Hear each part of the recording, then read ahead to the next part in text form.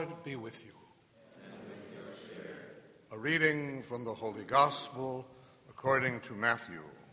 Glory to you, Lord.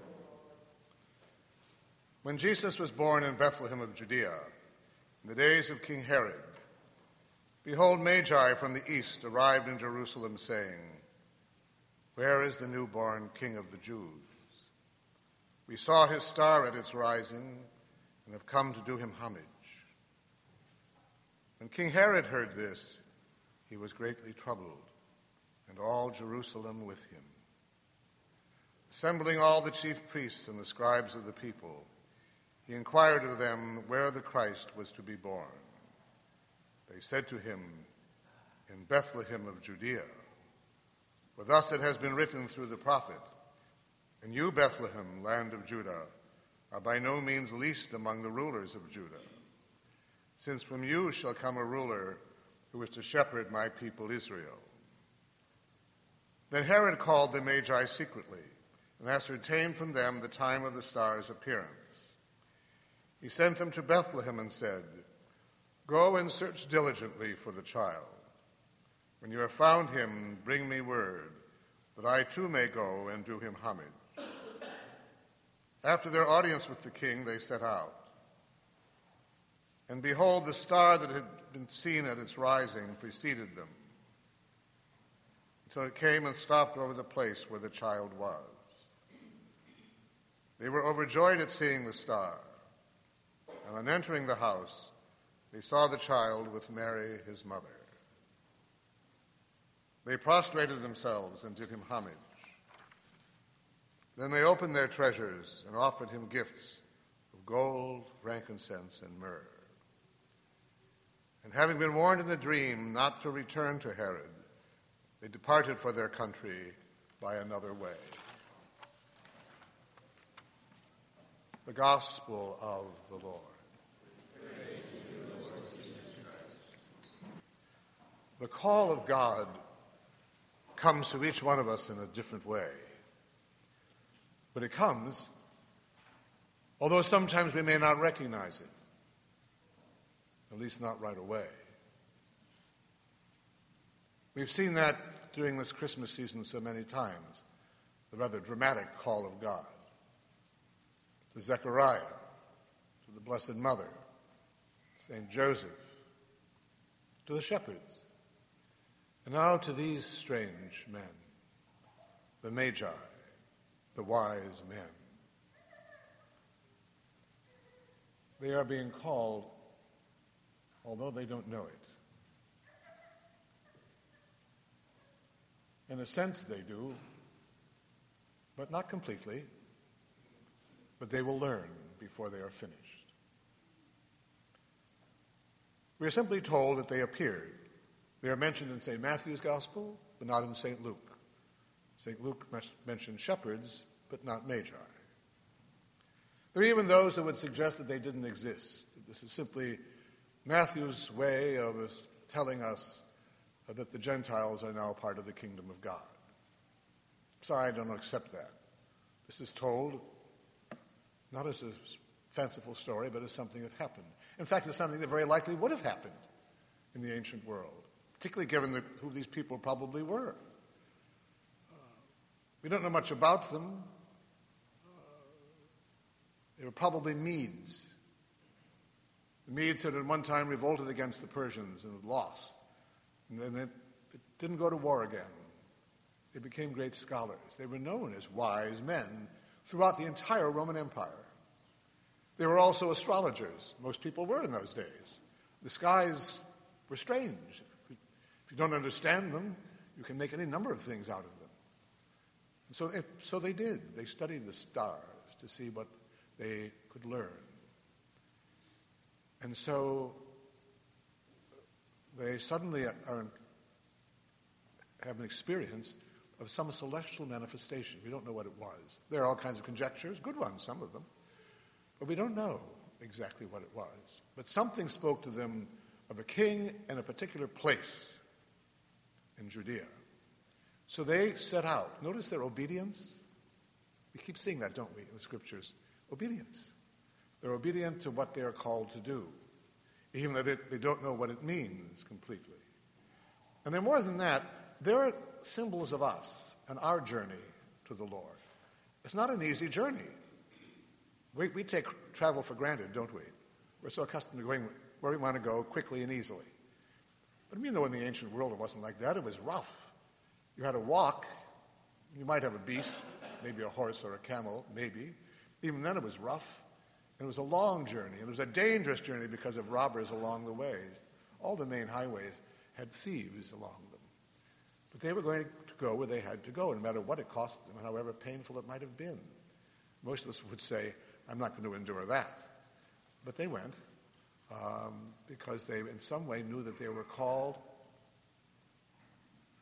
even though they didn't understand the call. So they follow the star, whatever it was, this idea, this concept. And all of this will be destroyed. They don't realize that when they return, they will be very different men. Their superstitions will be gone. Their paganism will be shattered.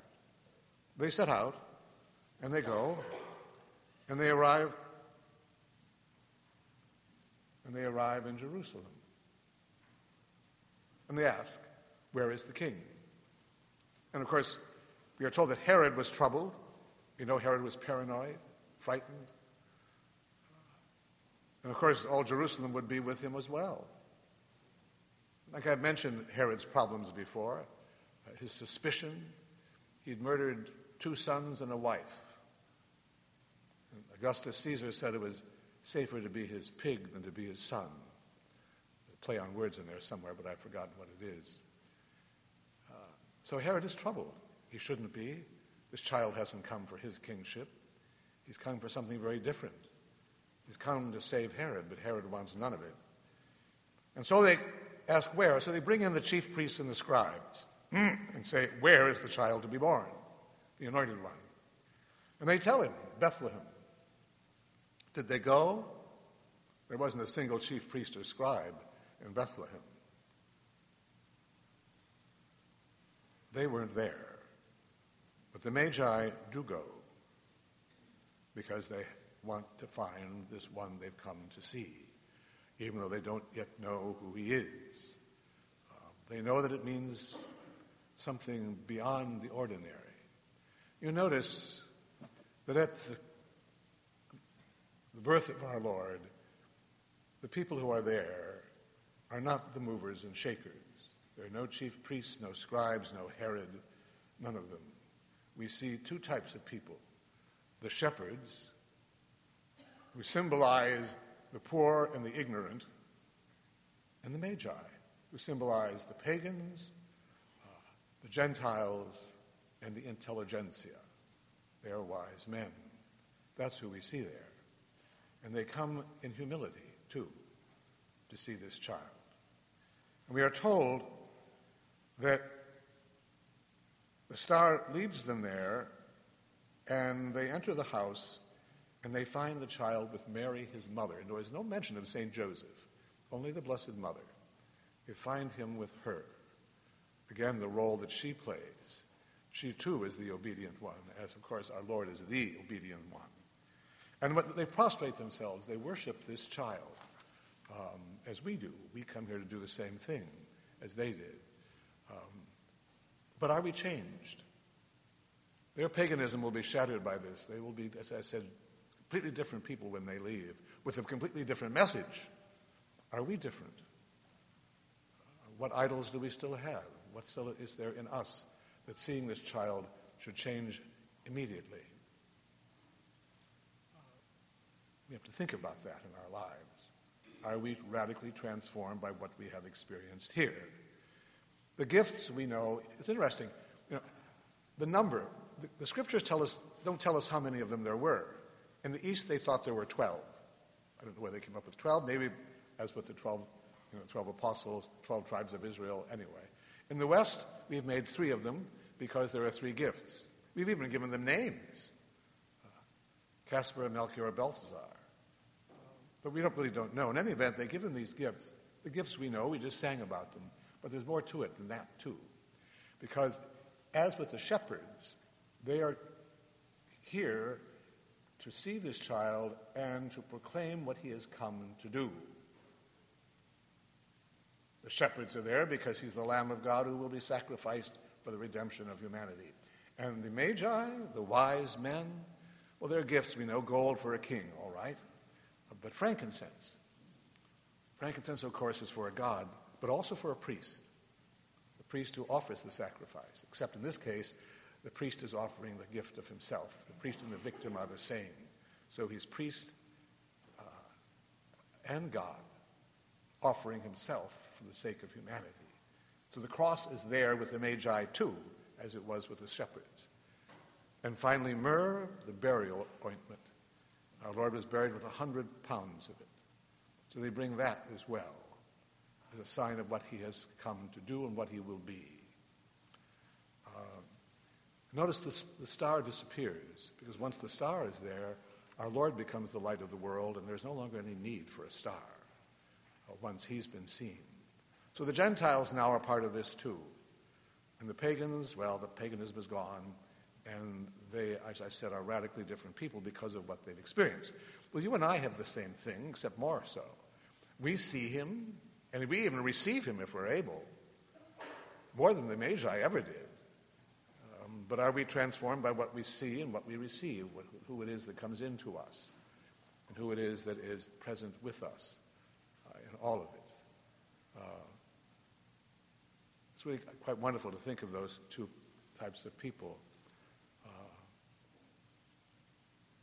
What's it, Lord, when the wise men from afar led to thy cradle by a star, then to the shepherds did rejoice,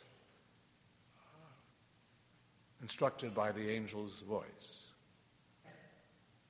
Blessed were the wise men in their skill, and shepherds to their harmless will.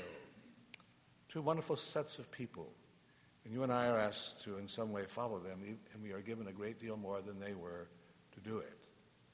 So we then now will go on to be followers.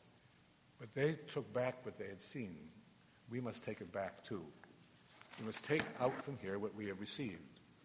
Go back to our own country, so to speak, with what we have, and that the world may know in us. And they will know when they see us that we have seen something that they too want to see, and received something that they too want to receive. Let us pray. Almighty Father, we give you thanks for the manifestation of your Son, his epiphany.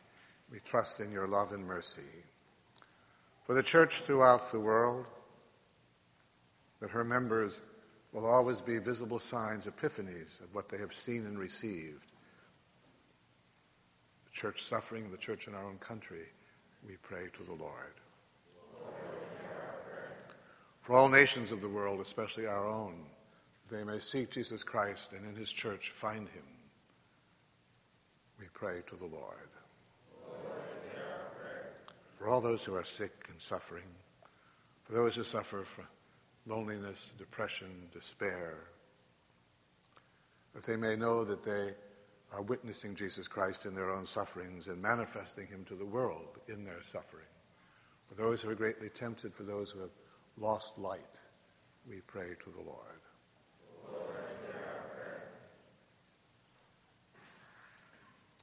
For a greater respect for human life, especially the unborn, we pray to the Lord.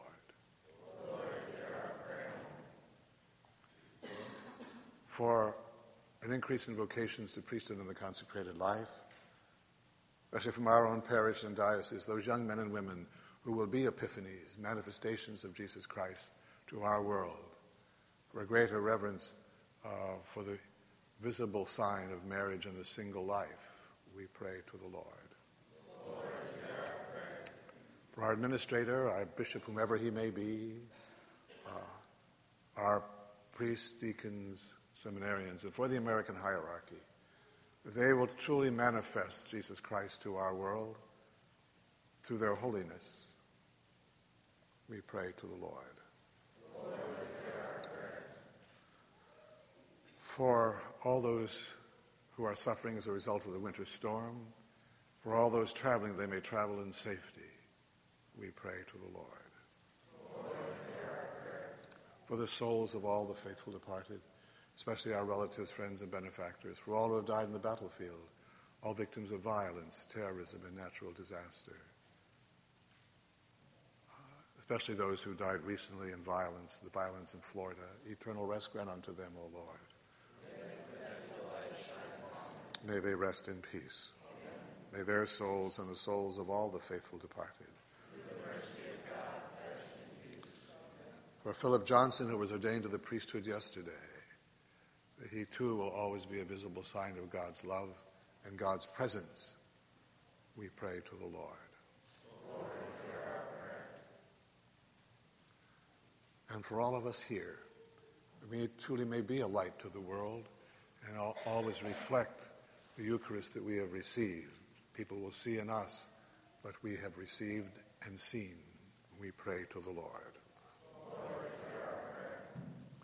We now join our prayers to those of the Mother of God as we sing.